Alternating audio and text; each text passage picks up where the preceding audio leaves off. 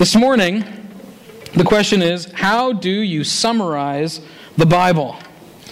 How do you summarize this thing?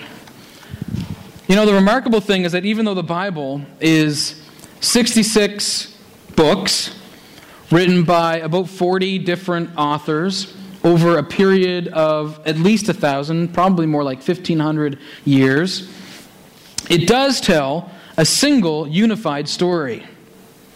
And so today, we're going to do two things. First, we're going to summarize the Bible in just 4 words. And then, we're going to go even further than that. We're going to summarize the Bible in 1 word. Okay? So,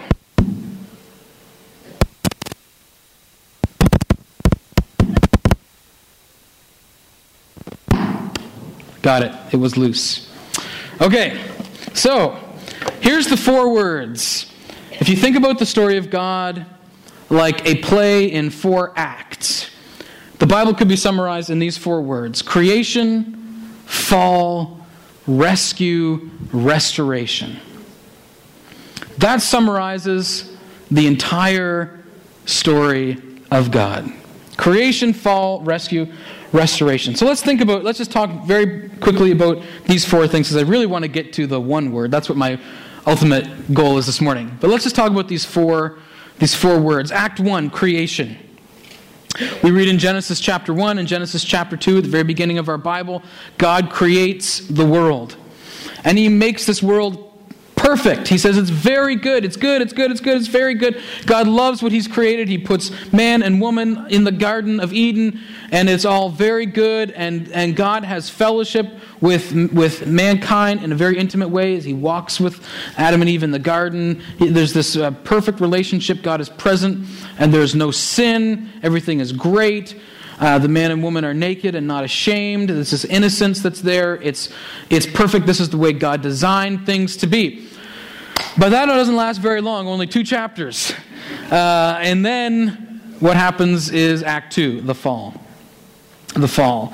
We come to Genesis chapter 3. Adam and Eve are tempted by Satan. They take of the fruit of the tree of the knowledge of good and evil that God instructed them not to eat from. They eat from it anyway, and a desire to be like God, and a desire to have God's knowledge, being tempted by Satan, being lied to by Satan in the form of a serpent.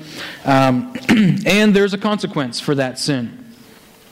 There's a consequence for that sin. And God pronounces a curse on them and on Satan. And immediately this sin disease takes hold in people and also in all of creation. So all of creation is affected by sin. It's not just that our relationship with God is affected, it is, but also all of the created universe begins to deteriorate and fall apart, and there's disorder, and there's chaos, and there's killing, and there's violence, and there's all these things that happen as a result of sin and fallenness and brokenness. As we talked about this morning, as Andrea said about brokenness. We're all broken, and the world is broken. That's all the result, ultimately, of that first sin that's happened. And then it says in Romans that through Adam and his sin, now sin has spread to everybody. And so we're all affected by this reality of sin. So that's Genesis chapter 3, and of course all the way through to today. But then we have this rescue plan. This Act 3, the rescue plan that God initiates. So creation, fall, but then God initiates a rescue plan. And He sets this in motion immediately. And starting in Genesis 3:15, as He's pronouncing this curse on Satan, He gives there's this little paragraph in there that theologians call the proto-evangelion, which means the first gospel. The first announcement of the good news, and that is this curse upon Satan that says to the snake, "I will put enmity between you and the woman, Eve, and between your offspring and her offspring. He," that is the offspring of Eve, and this is all pointing ahead to Jesus, "he shall bruise your head, and you shall bruise his heel." Now, if you imagine that, this is a strange thing. But what this is getting at, what God was saying here, is that one day there's going to be something that happens where a son of Eve, Jesus, is going to stomp the head of Satan. Okay? Yeah, just make a swing around. All right, just making a turn. All right. No problem. I didn't know if you had something to tell me. It's like that old trucker song, give me 40 acres just to turn this rig around.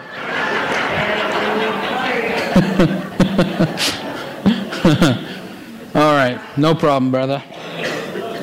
All right, so Jesus is going to stomp his head, and Satan is going to bruise his heel. So, yes, Jesus, that's referring to the crucifixion. Jesus one day will be crucified. He's going to get his heel bit by Satan, but Satan's head is going to get crushed. Right? So this is an early, the very first pronouncement of this future rescue that's going to happen, this gospel that's going to happen, where Jesus is going to be crucified and Satan is going to be defeated. And all through the Old Testament, we catch glimpses of this plan unfolding, this plan to restore humanity back to right relationship with God. We go into Genesis chapter 12 and we see God's promise to Abraham, where he begins this nation of Israel. And he says to Abraham, he says, I will make of you a great nation, and in you all the families of the earth shall be blessed. This is part of the very first covenant that God makes with man. And he makes it with Abraham, and he says, in you all of the families of the earth shall be blessed. Again, from the very beginning, this is all pointing ahead to the rescue plan that God has in place. That from the seed of Abraham, that a Jewish man, Jesus, will one day, through his actions, bless the entire world. And that's exactly what would take place when Jesus would come to save us all. The Old Testament tells the story of Israel, and all through that makes many promises and predictions about the Messiah, the Savior who would come. Exact details of his birth, his life, his death were prophesied and recorded in the Bible centuries before they happened. The whole Old Testament is God preparing the way for this person who would be the Savior of the world, the focal point of all of human history. And then Jesus comes on the scene. So we're still in Act 3 here, rescue. Jesus comes on the scene. God in the flesh, the long-awaited Messiah, the one alluded to over and over and over through the Hebrew Scriptures. He comes. He lives. He dies on the cross to pay the penalty for our sin. And he rises again over death, triumphant. God's rescue plan, long promised, finally has come to pass.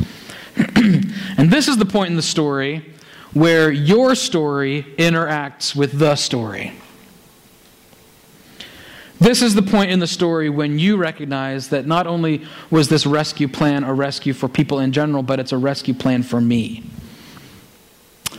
That when I accept and believe and trust in what Jesus Christ did on the cross, that it rescues me from my sin. And that I can have a relationship with God, and I can receive eternal life. It's a rescue plan. It's a very personal rescue plan, as much as it's also a global rescue plan. That's Act 3. Then Act 4. Act 4 hasn't really happened yet. Act 4 is restoration. We're still in Act 3 here. But Act 4 is coming. The future promise of Jesus' return. God will heal this broken planet. He will restore it back to an Eden-like heaven on earth. No more tears, no more pain, no more suffering, no more conflict, no more war. All of these beautiful promises of heaven that await us are coming to earth one day when Jesus comes back. So that's the whole story of the Bible in 4 words. Creation, fall, rescue, restoration. This is God's story. This is how it's all laid out, and this is what's going to happen. It's all good. Pretty simple. But we can simplify it even further, I believe, as we come to what is the Bible all about? What is it all about? Well, this is the story. But if we were to summarize the Bible in one word, The Bible is about, Sunday school answer? Jesus. Hey, you got it. You could have predicted that. The Bible is about Jesus. Several years ago, Julia and I, came across this awesome resource called the Jesus Storybook Bible. This is a great kids' Bible. If any of you have grandkids and you're thinking, I'd like to get them a Bible or a gift or something for their birthday, this is a great, great resource, the Jesus Storybook Bible. It's so cool. And the subtitle for the Jesus Storybook Bible is Every Story Whispers His Name. I'm just going to read for you from chapter 1 in the Jesus Storybook Bible, just a snippet of it. It says this. The Bible is most of all a story. It's an adventure story about a young hero who comes from a far country to win back his lost treasure. It's a love story about a brave prince who leaves his palace, his throne, everything, to rescue the one he loves. It's like the most wonderful of fairy tales that has come true in real life. You see, the best thing about this story is it's true. There are lots of stories in the Bible, but all of the stories are telling one big story. The story of how God loves His children and comes to rescue them. It takes the whole Bible to tell this story. And at the center of the story, there is a baby. Every story in the Bible whispers His name. He is like the missing piece in a puzzle. The piece that makes all the other pieces fit together. And suddenly you can see a beautiful picture. And this is no ordinary baby. This is the child upon whom everything would depend. This is the child who would one day... But wait, our story starts where all good stories start, right at the very beginning, ... and then it gets into creation. Cool, I love that. The Bible really is the story of Jesus. We often call the Bible the Word of God. The Bible calls itself the Word of God. But the Bible also calls Jesus the Word of God. The Bible calls Jesus the Word of God. He is literally the Word of God. He is the ultimate Word of God. He is the ultimate, most authoritative revelation of God to mankind. We're going to read a few different scriptures this morning, and if you have a Bible, you can turn there. We're going to start in John chapter 1. And I've used this scripture many, many times, but it's so good. It says this, John chapter 1, verse 1. In the beginning was the Word, and the Word was with God, and the Word was God. He, it's talking about a person here. He was in the beginning with God. All things were made through Him, and without Him was not anything made that was made. Right from the very beginning of the story, there's this Word. And we find out that Word person is Jesus. In verse 14, and the Word became flesh and dwelt among us. And we have seen His glory as of the only Son from the Father, full of grace and truth. Jesus is the living, breathing Word of God in human form. If you go down to verse 18 in John chapter 1, it says, no one has ever seen God, but the one and only Son who is Himself God and is in closest relationship with the Father. That's the Trinity, folks. That's a pointing to the fact that He is God and He's yet not the Father, right? It's like weird way to get hard to make sense of, but it's true. And so this is this point of the Trinity. The Son, who is Himself God and is in closest relationship with the Father, has made God known. Now it says no one has ever seen God, and that's not actually true. If you go through the Old Testament, you see stories where people catch glimpses of God, right? Moses and different people that they catch. They do have these little experiences where they see God sort of, and it's like this amazing, profound experience. But what John is writing here to us is saying, you know what? Those people may have caught glimpses of God, but no one has truly seen God until now. until Jesus. Jesus truly makes him known. Where God was mysterious, Jesus has revealed the fullest revelation we have. Because he is God in the flesh, he has made him known. If we go to Hebrews chapter 1.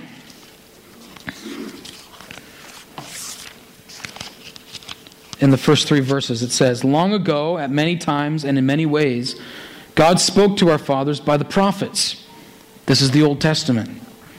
"But in these last days, he has spoken to us by his Son, whom he appointed the heir of all things, through whom also he created the world. He is the radiance of the glory of God and the exact imprint of his nature. And he upholds the universe by the word of his power." Man, Jesus is the exact imprint of the nature of God.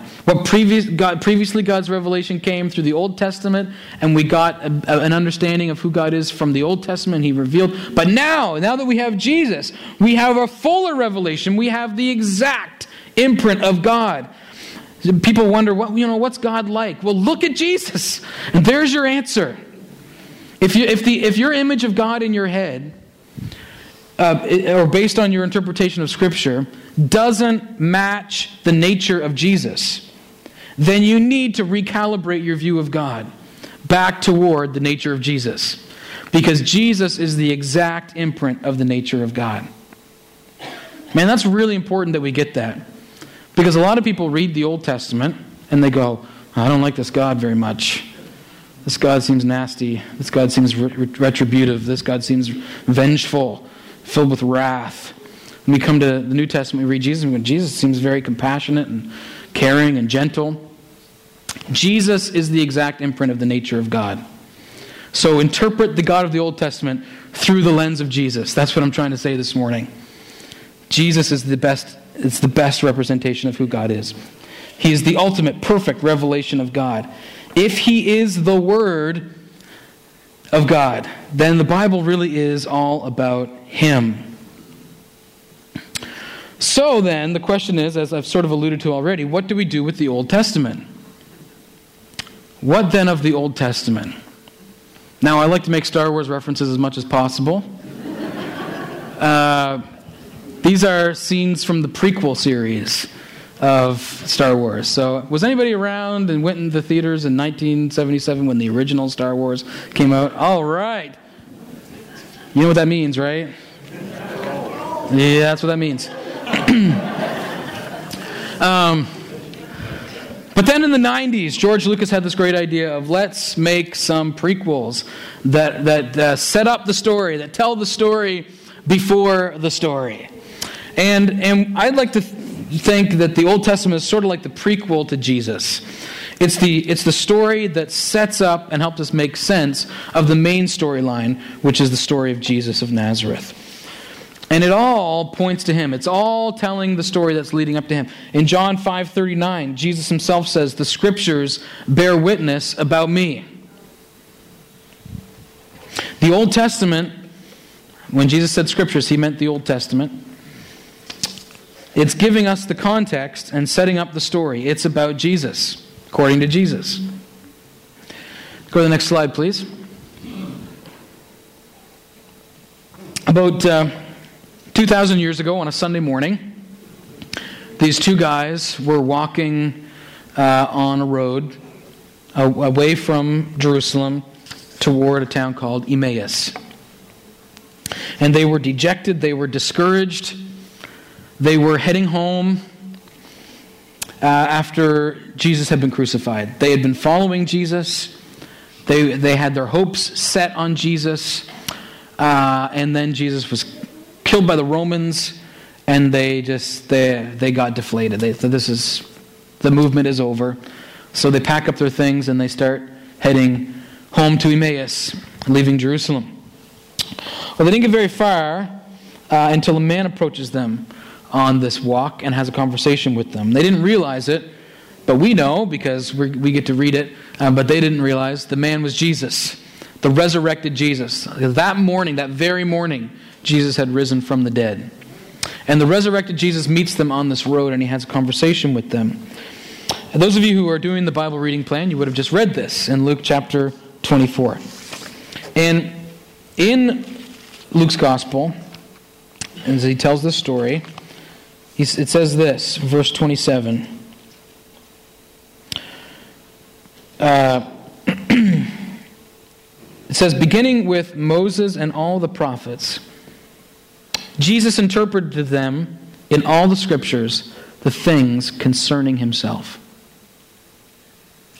So Jesus has this conversation with them where he basically goes through the entire Old Testament and points out how it's all pointing towards Jesus, how it's all about him.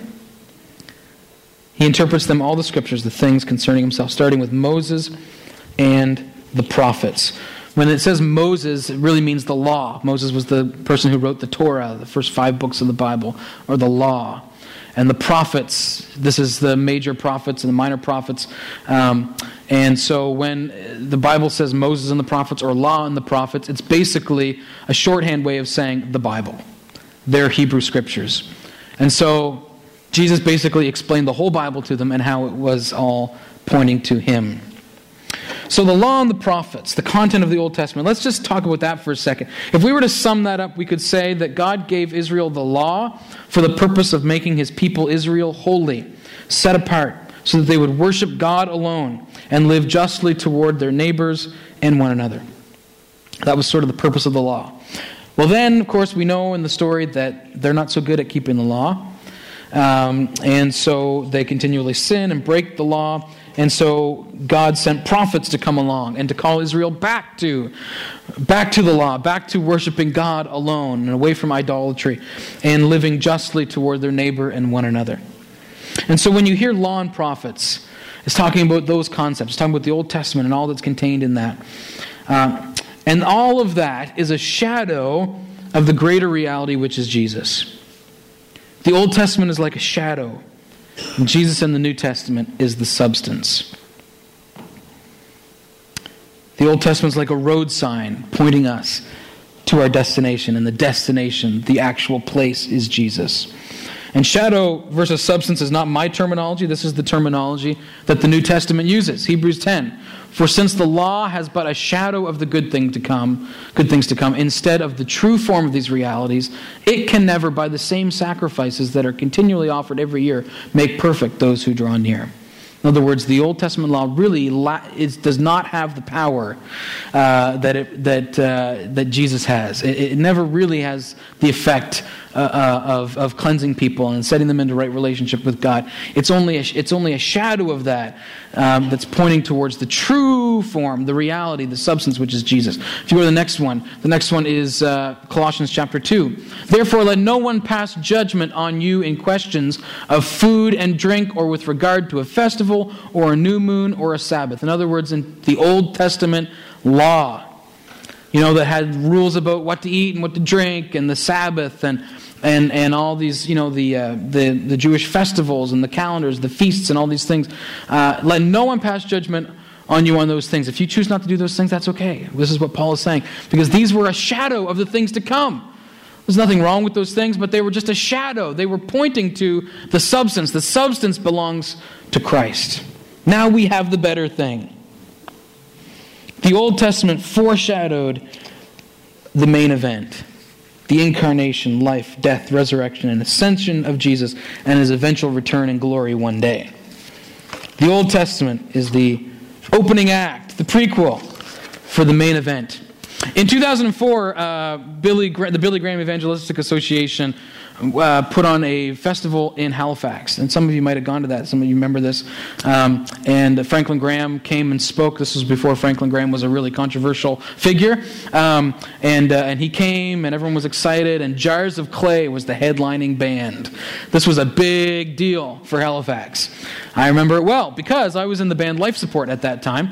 And this event was so big that they needed to do it both in Halifax and in Cape Breton. They didn't have enough room in the Metro Centre for everyone. So they rented Centre 200 in Sydney, Cape Breton as well, and they filled that as well with people. But they also wanted to have local bands to do some music before the satellite feed came in from Halifax into Sydney, Cape Breton. And so they asked our band to play for this thing, and we were so excited. This was the biggest thing we'd ever done before. We were the opening act for Jars of Clay and Franklin Graham, right? This was so cool. And we get there, and the place is packed, right? It's awesome. It was such a cool experience. But as much as it was a big deal for us, the truth was those people weren't there for us, right? We gave it our all. We rocked hard. It was great. Julia came. She was there for us. We were just dating at that time, just newly dating. She was our only true fan who was there. But the arena wasn't packed to hear life support. The arena was packed for the main event. The Old Testament is the very good, excellent, important, necessary opening act for the main event, which is Jesus. Jesus is what it's really all about. So do we throw out the Old Testament? Do we ignore the opening act? Do we skip over the prequels? No. We don't throw out the Old Testament. But we do have to understand it in light of Jesus who fulfilled it. We recognize that the Old Testament is God's inspired word. It is rich and informative. It reveals aspects of God to us. It is useful and powerful, as it says in 1 Timothy or 2 Timothy. 1st or 2 Timothy. Which one? Norm's looking it up for me. 2 Timothy 3:16, I think. Yeah. That's referring to the Old Testament. So it's good, man. It's good. It's good. It's good. But it pales in comparison to Jesus himself. 2 Timothy 3:16. Yes. As we've already said, Jesus is the ultimate revelation of God. The Old Testament is the shadow. Jesus is the substance. And Jesus himself said that he fulfilled the Old Testament. Matthew 5. Here we go into another scripture. Matthew 5, 17 to 18, as Jesus gives his Sermon on the Mount. He says, "Do not think that I have come to abolish the law or the prophets." We're not throwing it out. Still good. "I've not come to abolish the law and the prophets," the Old Testament, "but to fulfill them." He has come to fulfill them.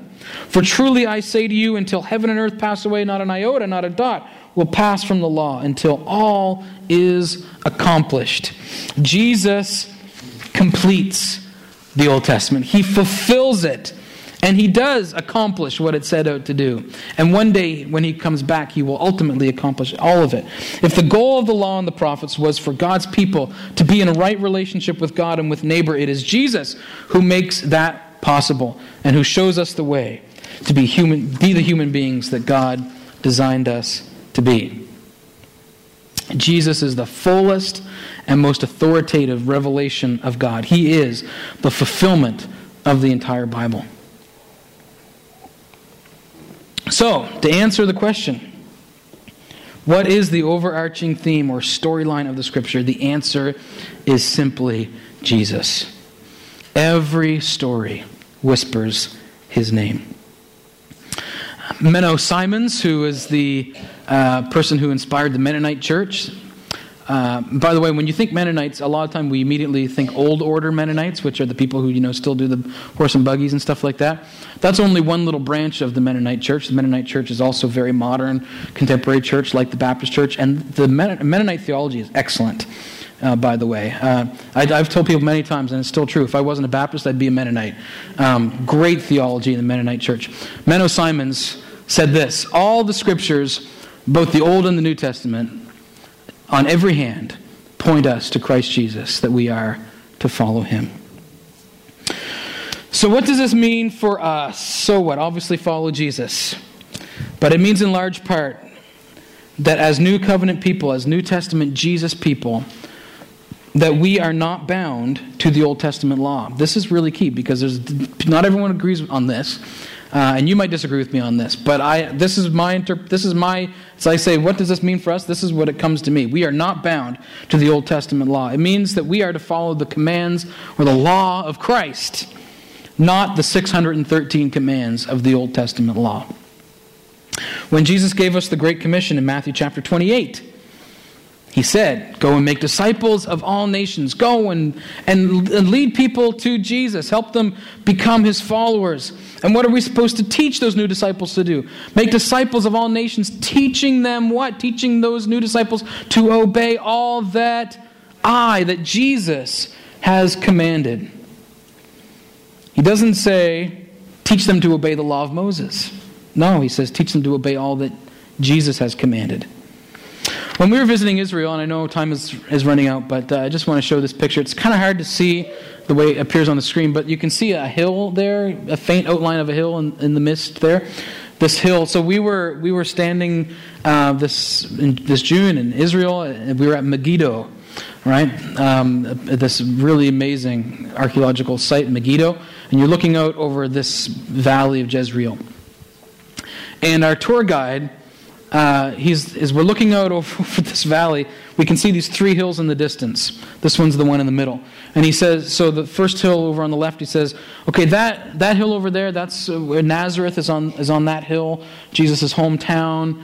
He says the far hill over on the right, that's the hill where King Saul died in battle, where he committed suicide and fell. King Saul back at the time before King David. And the hill in the middle here, that's the Mount of Transfiguration, where Jesus was transfigured. And then over here, we're like, wait, hold on a second. What did you just say? Did you just say that that's the Mount of Transfiguration?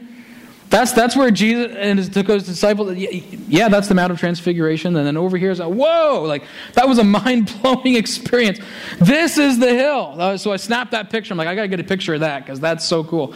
That's the spot, most likely, where it happened. So what is the Mount of what is the Transfiguration all about? It's one of the most incredible stories in the Gospels. And right in the middle of Jesus' ministry, between His baptism and His crucifixion, He takes Peter, James, and John up on this high mountain, and they go up there, and in this instant, Jesus is the Bible says transfigured, that He's sort of transformed, that there's this thing that happens, and He starts glowing and shining, and lights blasting from Him, and it's like His divinity, His divine nature is being put on display. The glory, the Shekinah glory is shooting out of Jesus. It's like this amazing thing, right? And then it says that Moses and Elijah appear. Now, I don't know how they knew it was Moses and Elijah, because they didn't have pictures or anything, but anyway, somehow, maybe a little symbol showed up beneath and said, this is Moses, and this is Elijah. Anyway, so Moses and Elijah show. I often wondered about that. You ever wonder about that? You just say, well, how do they know it was Moses and Elijah? But anyway, maybe he goes, by the way, I'm Moses. Anyway, Moses and Elijah appear, and they're talking with Jesus, and Peter and James and John are just, we don't know what Peter and James exactly all, but we know that Peter was losing his mind. Like, this was the most mind-blowing thing ever that they've ever seen, ever. And so Peter is just like dumbfounded as to what to do. And why Moses and Elijah, by the way? That's a good question. Moses and Elijah. Moses, as we've said already, represents the Torah, the law. Elijah represents the prophets, the law and the prophets. So this is, again, these are the 2 towering figures that represent the Old Testament. The law and the prophets, Moses and Elijah. And they appear with Jesus, and they're talking with Jesus, and Peter is losing it. And it says, so we go to Mark 9, where we have one of the accounts of this story. And this is what Peter, his suggestion. So it says, Mark 9, verses 5 to 8, says, Peter said to Jesus, Rabbi, it is good that we are here. Yeah. Let us make 3 tents, little tabernacles. One for you, and one for Moses, and one for Elijah. It says, for he did not know what to say. For they were terrified. He didn't know what. How about this? I got an idea. How about we make a tent? We'll put up tents. Jesus, one for you, one for Moses, and one for Elijah. And we'll have these 3 tents here, these 3 tabernacles. And this will be the place of worship, and everyone will come here and worship you guys. And this will be like the new temple. This is going to be so amazing. Oh, God. Oh, this is wow. Like he's freaking out. And then a cloud overshadowed them. and a voice came out of the cloud. This is the same sort of experience that happened at Jesus' baptism, where God speaks and says, "This is my beloved Son, listen to him." And suddenly, looking around, they no longer saw anyone with them but Jesus only. And then they come down off the mountain. Now, the voice from heaven, God, the Father, as he spoke, I think that was a bit of a rebuke to Peter.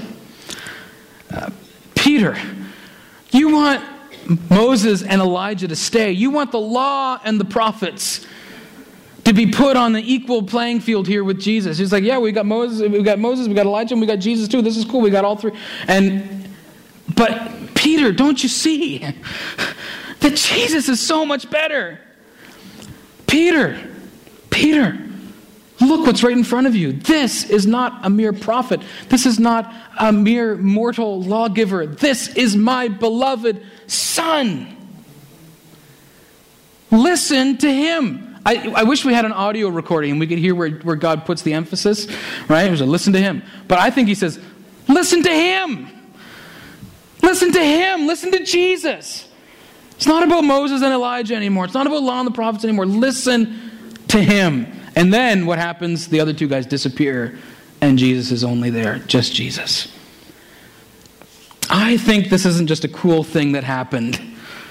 I think this says a lot about the glory and divinity of Jesus, and I think it's also an illustration for us of Jesus' ultimate and final authority over the old covenant.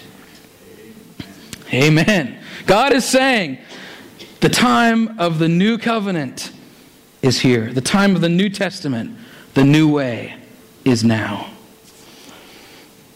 Hebrews 8, I know I got so much here, but Hebrews 8, there are priests who offer gifts according to the law. They serve as a copy and a shadow, there's that terminology again, of the heavenly things. For when Moses was about to erect the tent, the tabernacle, the place of meeting, he was instructed by God saying, see that you make everything according to the pattern that was shown you on the mountain. But as it is, Christ has obtained a ministry that is as much more excellent than the old. As the covenant he, Jesus, mediates is better, since it is enacted on better promises. For if that first covenant had been faultless, there would have been no occasion to look for a second. And then this key verse in Hebrews 8:13, in speaking of a new covenant, the implications in this are huge. In speaking of a new covenant, he makes the first one obsolete. And what is becoming obsolete and growing old is ready to vanish away.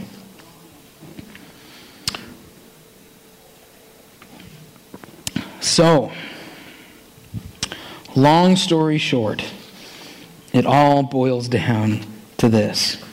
For God so loved the world that he gave us his one and only Son, that whoever believes in him will not perish, but have everlasting life. Know and follow Jesus. The Bible, summarized in one word, is Jesus. All of the scriptures are about Jesus. They're all pointing to him. He is the summary of it all. He is the fulfillment of it all. And just as the scriptures are all about Jesus, so should we be. We should be all about Jesus. Jesus, his life and his teachings are the center of our Bibles, and they ought to be the center of our lives. Close with this story. Theologian Karl Barth, he's lecturing in Chicago at one point in his ministry at a university, and at the end of his lecture, a student gets up and says, Dr. Barth, could you summarize your whole life? This is a true story, by the way. I double-checked. Could you summarize your whole life's work in theology in a sentence? Now, you would expect this theologian, one of the great theologians of the time, to stand up and give some great theological statement. How do you summarize your whole life's work in theology in a sentence? And his answer was this: Jesus loves me, this I know, for the Bible tells me so. Let's pray. Lord God, we thank you. Oh, Jesus, we praise you. We thank you, Jesus, that you have come and you have revealed God to us, the exact imprint of the nature of God. Thank you that we can know you and know the Father through you. God, you are worthy of all of our praise. You're so good. We thank you for the word that points us to Jesus. We thank you for the truth that of all that is contained within him. And we pray, God, that our lives would be centered on Christ, that our church would be centered on Christ, that all that we think and do would revolve around Jesus and his way. And God, if there's anyone here this morning who has never placed their faith in Jesus for the first time, if you know, as we think about that, the story of creation and fall and rescue and restoration, Lord, and they're maybe in that stage where they've never been rescued from the reality of their sin, I pray, God, that today might be their day. Lord, I pray that you would convict their hearts and speak to them by the Holy Spirit, God, that they would see Jesus for who he is, that they would surrender their lives to him, fall in love with him, commit to following him. May that be true for all of us as well. All hail the power of Jesus' name. Amen.